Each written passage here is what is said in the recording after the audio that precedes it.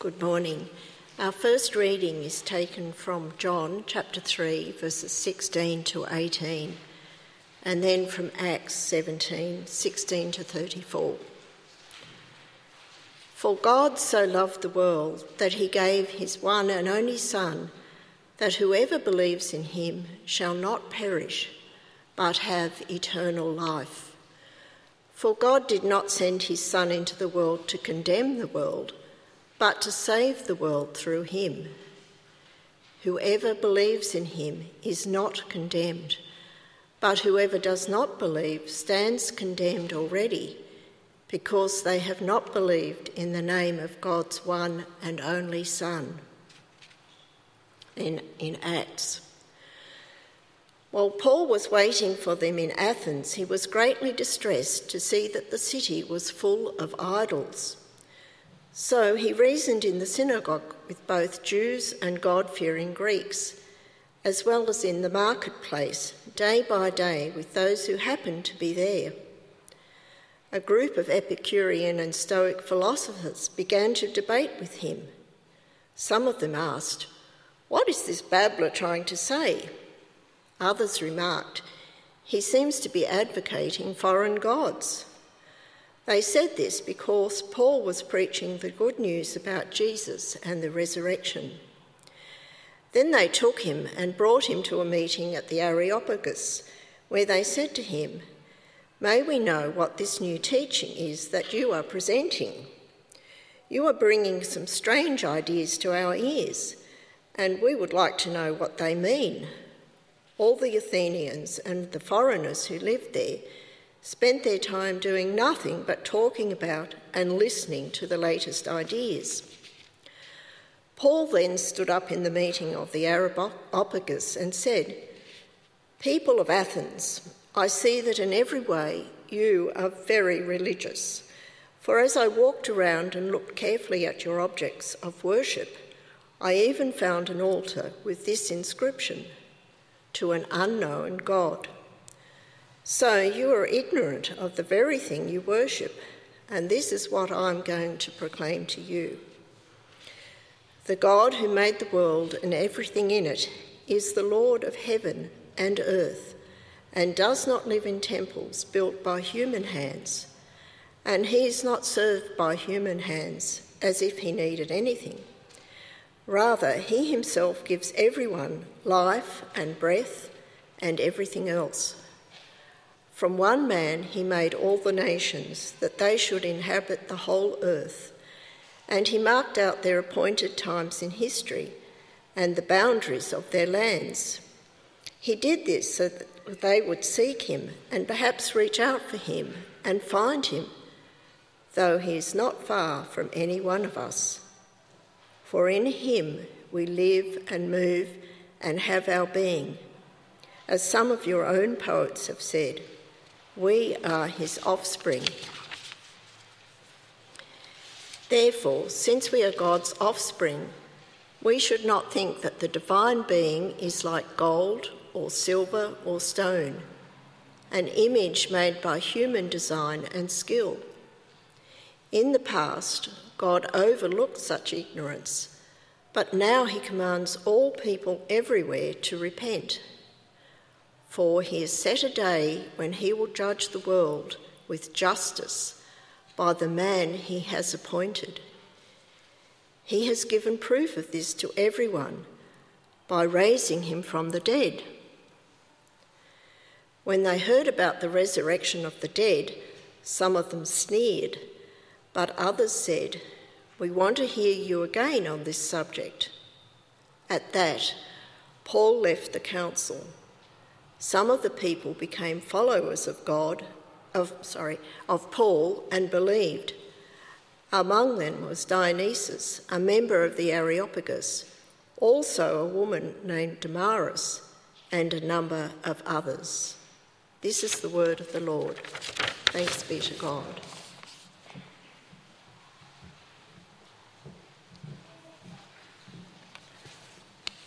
Thank you, Lois, for reading so well. On Friday, many of you will know that we had the funeral for Ross Green. much loved, both member of congregation and then minister of this very congregation. And it was a wonderful celebration of the gospel, as it was of the man who pointed to Jesus.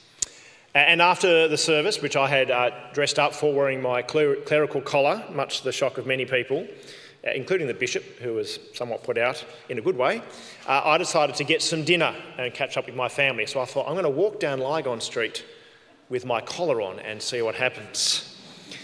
And I got to Faraday Street after a few strange stares, and there was a woman next to me on the phone who had obviously imbibed a couple of Chardonnays, just enough to show signs of a subtle mood change, if you catch my drift. And she was speaking loudly on her phone, trying to give someone directions on where she was standing in order to get picked up. And it became clear throughout the conversation, which I could hear one side of, that she was getting increasingly angry. And then she hung up and said in a very, very loud voice, "Oh, bother!" Except it wasn't the word bother.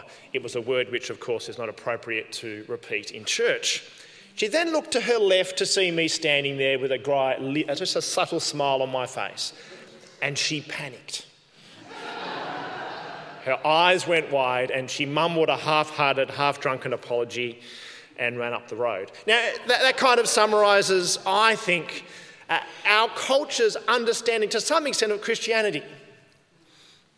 There's a big disconnect between what people think Christianity is about and what it's actually about. Christendom is dead. Australia's not really a Christian country, but rather a country with a Christian heritage that's just embarrassed enough when it swears in front of a priest, but that's about it. That's about as most or close to a religious experience that most people have on the streets of Carlton. This, of course, my little incident is not out there. The stats show that the churches have been declining 1/2 since 1960. Back then, about 44% of Australians went to church once a month. Now it's about 15%. Just 8% of people who claim to be Christians attend church once a month. And so there might be some data in our census that says people claim to be Christians. They tick the box, but they don't actually follow through with any kind of meaningful action. Where we worship, and most of us live and many of us work, is the inner city of Melbourne, which is the most irreligious part of the most irreligious city in Australia. As I've said before, this is not the Bible Belt, this is the pagan pocket that we come together and worship God in. No religion in our area was 55% in the last census. It's the highest anywhere in Australia, 55%. Anglicans did not make even the top 6 religions that come afterwards. Both Islam and Buddhism rank higher than Anglican. Now, by the way, of course, Anglicans are not the only Christians. We need to be very, very clear on that. But it's just not part of our culture. Yet our church's mission is God's mission to take the gospel to those who live around us and those we work with and our family and friends. So why has it become so hard? Well, I think there are possibly 3 reasons, and we could probably spend some more time discussing. In the survey was interesting to hear what people thought. I think there is a rising immigration from non-Christian countries, which means they bring, we're all positive about people coming to our country, but it means they've brought a non-Christian worldview perhaps. They might be Buddhist or Hindu or Muslim. There's a rising in cultural secularism, and there's a growing distrust, perhaps understandably, of institutions like churches, and often for very good reasons. And that means that you may well find it hard in your workplace or where you study, not just to say, look, I'm a Christian, but what do you do with that? How do you then share the gospel? It's hard enough just to be a Christian, let alone to find a really positive and engaging and a helpful way to engage with people. But we are called not just to be a community of love, we are called as a church to be a community that proclaims the gospel of God's love. In other words, we can't selfishly keep the love just for ourselves. We need to declare God's love to those around us. So how do we as a church then proclaim the gospel, the good news of God's love to a city that is fragmented and even at times hostile to the church? A city that is indeed beautiful, but at the same time broken. Well, I've got four things that I want to highlight that I think that would help us do that well. And they're picking up from the way Paul engages with the city of Athens. The first one is we need to be lizards and frogs. We need to be lizards and frogs. I'll explain what I mean by blank looks on your face. That's okay. Lizards and frogs. Secondly, we need to have open eyes and open ears. So lizards and frogs, open eyes, open ears. Thirdly, we need to engage our heart as well as our brain. And fourthly, we need to speak carefully and with clarity. With clarity. So they're the four things. Firstly, we need to be lizards and frogs. Lee Yee was a speaker at a conference in Lausanne, which is an evangelism conference, and he said that most of our churches are frog churches. Did you know that? And what he meant by that was, what frogs do is, I've been informed by biologists, they sit and they wait for the food to come to them. That's why they have those really awkward long tongues, right? The fly comes along, bloop. That's a frog church. Come to us, come and fit in, come and see how we work. That's not a bad thing, by the way. That's how frogs get fed. But if we're going to be a church that seeks to promote and preach the gospel, we need to be a lizard church as well as a frog church. Now, lizards get their food quite differently. They don't stay in one place. They go out and they chase down the tasty grubs and ants. Right, that's what they do. Go and get it. In other words, lizards go and frogs stay. And so as a church, we need to be a church that doesn't just stay here quietly and peacefully, but seeks to go to those around us. To be lizards, to go and take the good news to those whom we work with and those who we play our sport with and those who we study with and those who we spend time with. And that, of course, is at the heart of the gospel, isn't it? God so loved the world that he kept his only Son in the glorious realms of heaven. John 3:16, arguably the most famous verse in Scripture. God so loved the world that he gave. Like Christ comes to earth, leaves the glorious throne of heaven to save a sinful and broken people. The gospel is the gospel of a Jesus who comes. And the words of the Great Commission in Matthew 28, what does Jesus say? Does he say, stay therefore and make disciples? Be frogs and make disciples? He says, go. Go therefore and make disciples of all nations. There's an impetus there, isn't there? And that's what Paul does, by the way, in Acts 17. He goes to the city of Athens, in verse 15. But he doesn't just go geographically, like he does, but he actually goes culturally. What I mean by that is he goes to where the people are. He wants to find out and build relationships and understand them. And so he goes to the synagogue.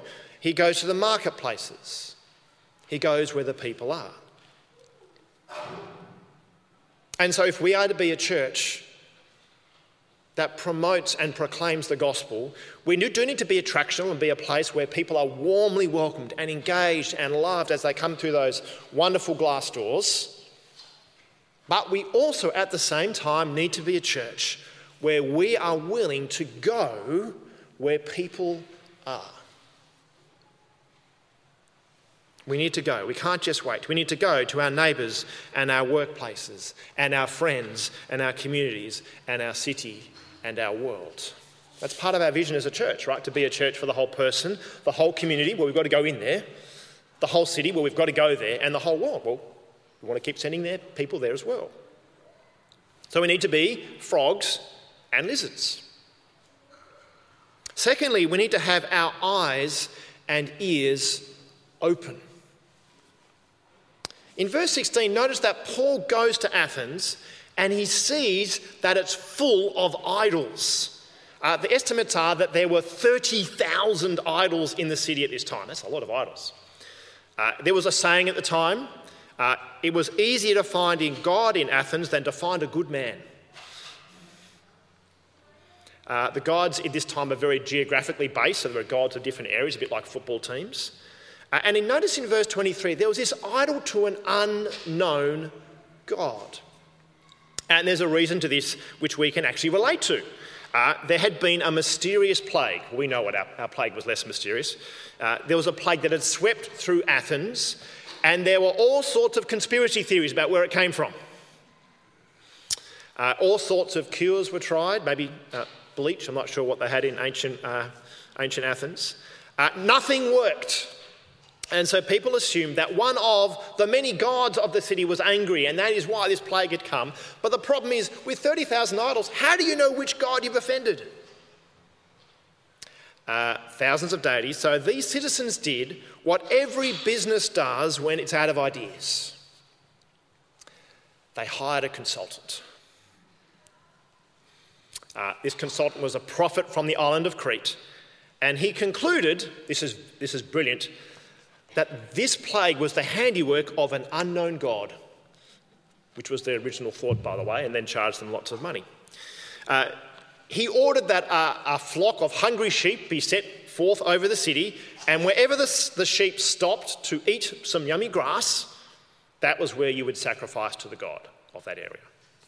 And some places they knew where the god was, and so they would sacrifice to a known god. But there were places where they didn't know who the god was, and so they would erect an idol that says to an unknown god and sacrifice the sheep there. That's why there are these places in Athens that Paul sees. Notice that Paul goes and he looks and listens to what is happening in this city before he opens his mouth. Carefully and humbly trying to understand the people he's trying to reach. And we need to do the same. To look and listen carefully to the people that we live with and that we work with. Before we blurt something out, have we understood the people we're trying to reach? Have we come with humility? Well, how do we do this? There aren't kind of idols to unknown gods around Melbourne. But there are so many different ways. You will have your own wonderful insights, and maybe you could share that over morning tea. How do we listen and see better? There's some really kind of big picture kind of things. You can see what's in the media, what issues sit in the top half of your news scrolling, because they're the ones that people think are important. And what's the issue behind it? Is it injustice? What's the thing that our culture is wrestling with? What shows are popular on our streaming networks? Because they tell you about what people are interested in too. Are they just trying to escape from reality, or are they intrigued? A really amazing thing is just listen to as many different people that you can talk with, if you're into talking with people. Or social media. Social media is amazing. It's the new confessional where people will share amazing things online that they will never tell their best friend, but are happy to tell a million people they had never met, be it angry or sad or heartfelt. What are people complaining about? What are they longing for? I think as we look through social media, we see a deep loneliness in so many people. A deep desire to belong, to feel seen, to feel understood. They're isolated and exhausted. Imagine how we can share the gospel and show how beautiful it is, the community of God's people. So we need to be frogs and lizards. We need to look and listen with humility to understand and love those around us. And thirdly, we need to engage our hearts as well as our minds. In other words, we need to be motivated from a genuine sense of love for people. See, not only does love sit at the heart of the Trinitarian God, Father, Son and Holy Spirit, love sits at the heart of the gospel. For God so loved the world that he gave his one and only Son. That's God's motivation for sending Jesus, for the gospel. It's love. And therefore, it must be at the heart of our motivation as well, that it's because we love people desperately that we can't help but share the good news of God's love for them. It's not another mark to say, oh, I've converted somebody else. It's not arrogant, I'm right, you're wrong. It's God's love is astounding. And I love you, and I don't want you to miss out on this most beautiful and amazing thing. And we see Paul do this as well. Verse 16, he's waiting in Athens. And what was he? It says, he was greatly distressed to see that the city was full of idols. And that little phrase there, greatly distressed, it means that his spirit was deeply provoked and aroused and moved. He's not just a bit put out. The language there is of a strong emotional response. And it's not just revile at the idols, it's a deep love and compassion for the people. In Luke 19:41, Jesus enters Jerusalem, and what does he do? He weeps because so many do not know who he is. So deep and heavy is his heart with love for those who don't know him, that he weeps. See, theology is not separated from love. We are told to love the Lord our God with all our heart and all our soul and all our strength, and love our neighbour as ourselves. And so when you see Melbourne, when you see your work colleagues, are you prompted by love? Because those who love, those who feel things, do things. When you're passionate about something, you are much more likely to do something about it. This is why I yell at the TV. I know they can't hear me, but I yell at the TV when watching football and not watching The Bachelor. Well, I usually yell, turn it off, but you know what I'm saying, right? Why do you get emotionally invested in something? It's because you care about it. Sam was sharing that he's lost his voice because he went to a certain football match, and I won't say who won or lost.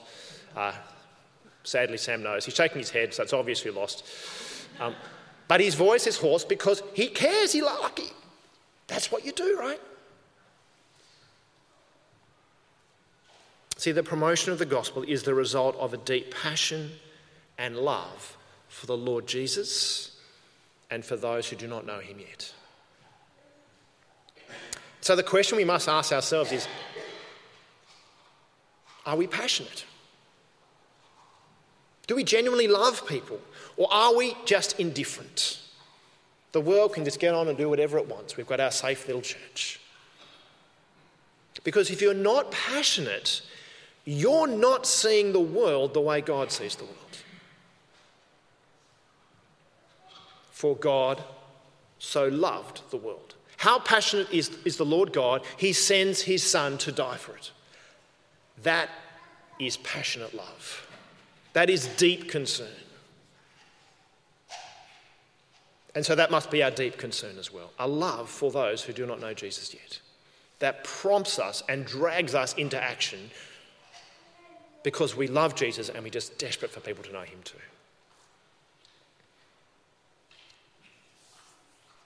So we're lizards and frogs. Second one, anyone remember? Yep, vague mumbling's correct, yes. Thirdly, heart, right, love. Fourthly, speak with clarity and compassion. What Paul does when he finally opens his mouth is he reaches out and explains the gospel to them, but he doesn't sell out. He doesn't kind of compromise the truths of the gospel. He says it in a way they understand, even if they disagree. The fancy word for that is contextualisation. That's making the truths of the gospel easy to understand, as opposed to syncretism, which is where you make the truths of the gospel easier to believe by taking out the awkward bits. He's not making it easy to believe, he's making it easy to understand. It's a clarity. And we too need to do the same thing. We need to think carefully about the words and the language that we use, not to compromise the truth, no, but to use words and understanding and ideas that people understand. If I was to say to that woman who swore at me, "Are you saved, sister, by the blood of the Lamb?" Well, she'd probably be a little bit freaked out. You and I might know what we mean, but those words would be so foreign to her, she wouldn't have a clue what I'm talking about. Am I talking about a new restaurant? What are you talking about here? And Paul does this. He debates with the Epicureans and the Stoics about Jesus at the Areopagus. The Epicureans are kind of like the FOMO people. They've got fear of missing out. Their goals in life are pleasure and living the best life. And the Stoics are kind of like the ancient Jordan Petersons, Stoics, virtue, get the rules right. And they call him a babbler, and so they take him to the Areopagus, because the Areopagus was the place where you could introduce a new idea into society. It was like the cultural gate. If you have a new idea, it's got to go through the Areopagus. And if you wanted to start a new religion or philosophy in Athens, you had to run it by the Athenian court. And they just loved talking about new ideas all day long. It was kind of like the Facebook and Twitter of the ancient world, like ideas banging around, people saying you're an idiot, or that's a great idea. In other words, the court was the place that judges a religion or an idea. But Paul doesn't let the Athenian court judge his teaching about Jesus. In fact, the opposite. In verse 31, notice he tells them that they're going to be judged by Jesus. He flips the whole thing over, which we kind of miss because we don't get the kind of culture of Athens. He says, "For he," that is God, has said a day where he will judge the world with justice by the man he has appointed. So he uses that idea and he flips it around. Now, the reason why they set up this Athenian court was they had a genuine belief that there was no resurrection, you just died and that was it. And so they had this idea that when Apollo inaugurated the courts, he had said, when a man dies, his blood is spilled on the ground and there is no resurrection. They were kind of overt about it. And therefore, because there's no final judgment after death, you had to judge everything before death to make sure it was right. That's why they had this court of justice. And this is why Paul makes the resurrection of Jesus so important. He wants to challenge their ideas. He says not only is Jesus the ultimate judge, not just of the Athenian court, but of the whole world, he's also the resurrected Lord. So he challenges them. He doesn't hold back the things that they would find difficult. But at the same time, he does it in a way they'd understand. He reaches out to them with their words. He starts with the phrase, men of Athens. That's how Aristotle began his lectures in Athens 300 years before. They would know exactly what he was saying at that point. He quotes their philosophers and their poets to them, who are their kind of rock stars and their celebrities. In verse 28, he quotes the pagan poet Aratus, who's kind of like the Ed Sheeran of ancient Greece, famous, we are his offspring. And what's interesting as you look through the book of Acts, which we're going to do next week, so I'm kind of setting it up for next week. When Paul is in a scriptural context, what I mean is when he's in a synagogue with Jewish people, what he will do is he will argue about Jesus from the scriptures and say, this is how Jesus fulfills the scriptures. But when he's in a non-scriptural context like Athens, he will argue to the scriptures and say, this is what you believe. Let me show you, as I open the scriptures, how Jesus fulfills and challenges your view. He brings them to the scriptures. Now, by the way, in Athens, this is more how he engages. To start your new religion, you needed to have three things. You needed some land, you needed a temple, and an annual feast. They were the kind of tick a box to get council approval for your religion. But notice Paul uses those ideas to challenge them once again. In verse 24, he says, look, Jesus doesn't need land. He is God who made the world and everything in it. Just a small bit of land. Hang on a second, guys. He's got it all. He doesn't need a temple, verse 24. Since Jesus is the Lord of heaven, he doesn't need to live in man-made temples. And Paul says, look, Jesus doesn't need an annual feast. Verse 25, no human hands can serve his needs. He has no needs. He's God, for crying out loud. In fact, Jesus satisfies our need. So he uses their ideas and structures and he plugs the gospel in and shows actually how Jesus is better. He takes their rough idea that there is a creator and using their ideas, and he shows them this is how Jesus is more beautiful and more fulfilling and more perfect. And he tells them that they need to repent and believe. Doesn't shy away. Follow this Jesus. And the truth is, brothers and sisters, as a church, we do not need to make the good news of Jesus more relevant. We don't need to make it more relevant. The life, death, resurrection of Jesus are the most relevant events there are. They are the most life-changing events there are. We just need to get better at explaining how. The gospel is extraordinary. God so loved the world that he sent his only son. That is a profound start. That whoever believes in him will not perish but have eternal life. Astonishing. And he does that through his son dying for us and being raised to life to defeat death. Is there any better news? Extraordinary news. So how do we get better at doing it? How do we get better at explaining how good and beautiful this news is? Let me give 5 quick ideas, because I know you've got great ideas and I'm really keen to hear from you, and you guys should chat and talk in your small groups about how you can do it. Firstly, are we praying about it? Do you have a list of people that you love and you're just desperate for them to know Jesus' love? When people become Christians, I often ask them, do you have a member of your family or a close friend who's a Christian?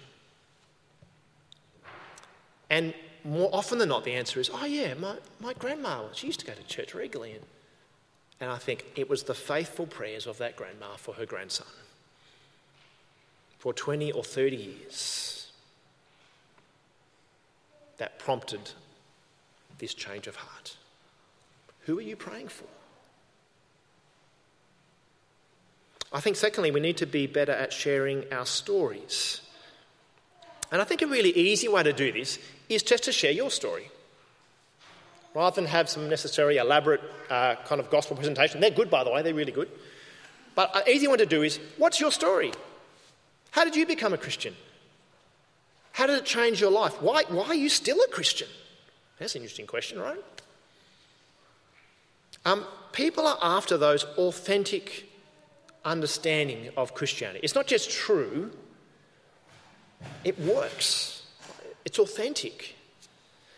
It's actually one of the research shows it's one of the greatest attraction for non-Christians is by observing Christians who live out and share a genuine faith.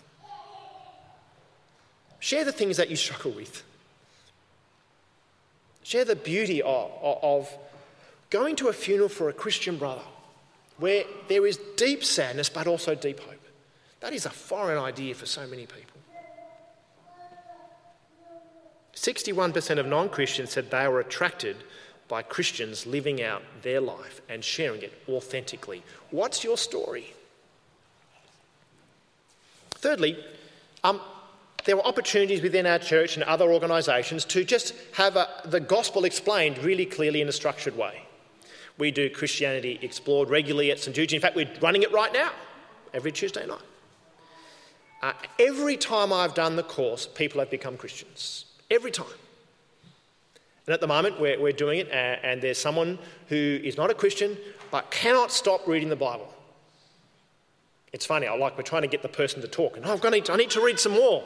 I need to find out who this Jesus is. I think last year we had 8 people become Christians through that.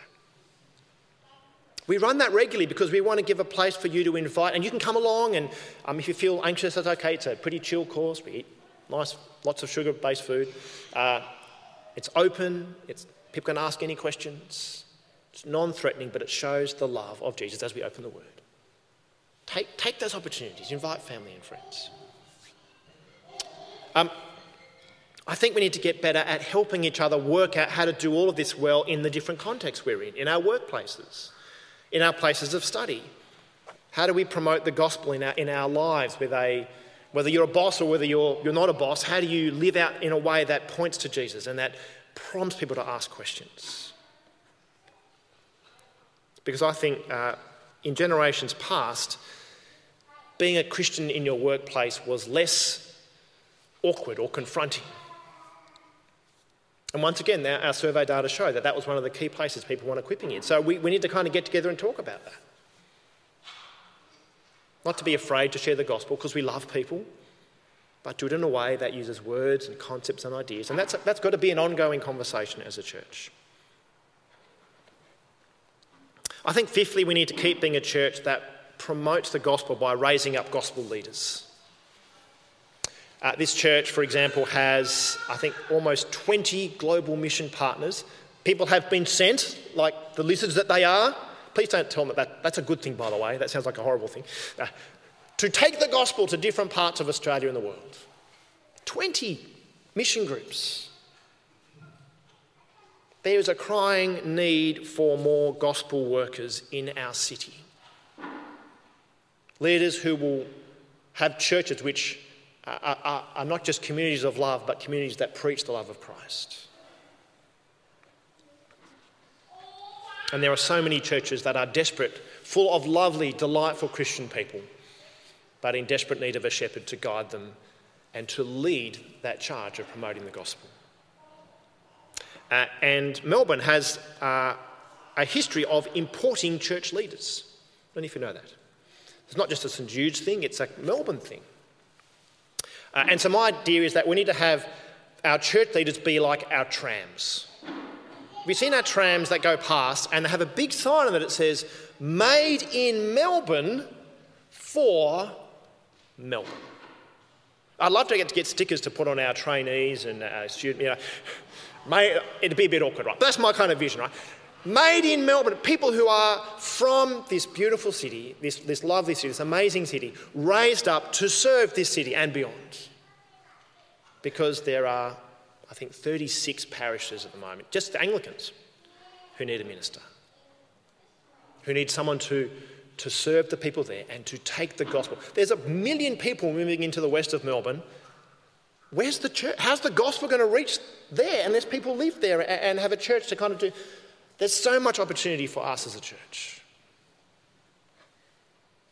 So we have our leaders in training for our youth, we have our equip program trainees, we have our assistant ministers, we have lay people working in industry and academia to go and promote the gospel to this city.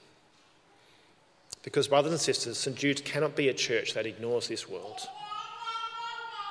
Community was a really big value that this church has, and that's a beautiful thing. One of the dangers is it means we can get so inwardly focused and rightly enjoy. You're lovely people, right? Enjoy each other's company. Go pick some olives. That was an amazing thing yesterday. There's so many wonderful things that we need to keep doing, but that cannot stop us from looking outwards as well. We need to be a church that loves this world as much as God loves this world. So much so that we cannot help but share the good news of his love. Let me pray that we would do that for God's glory.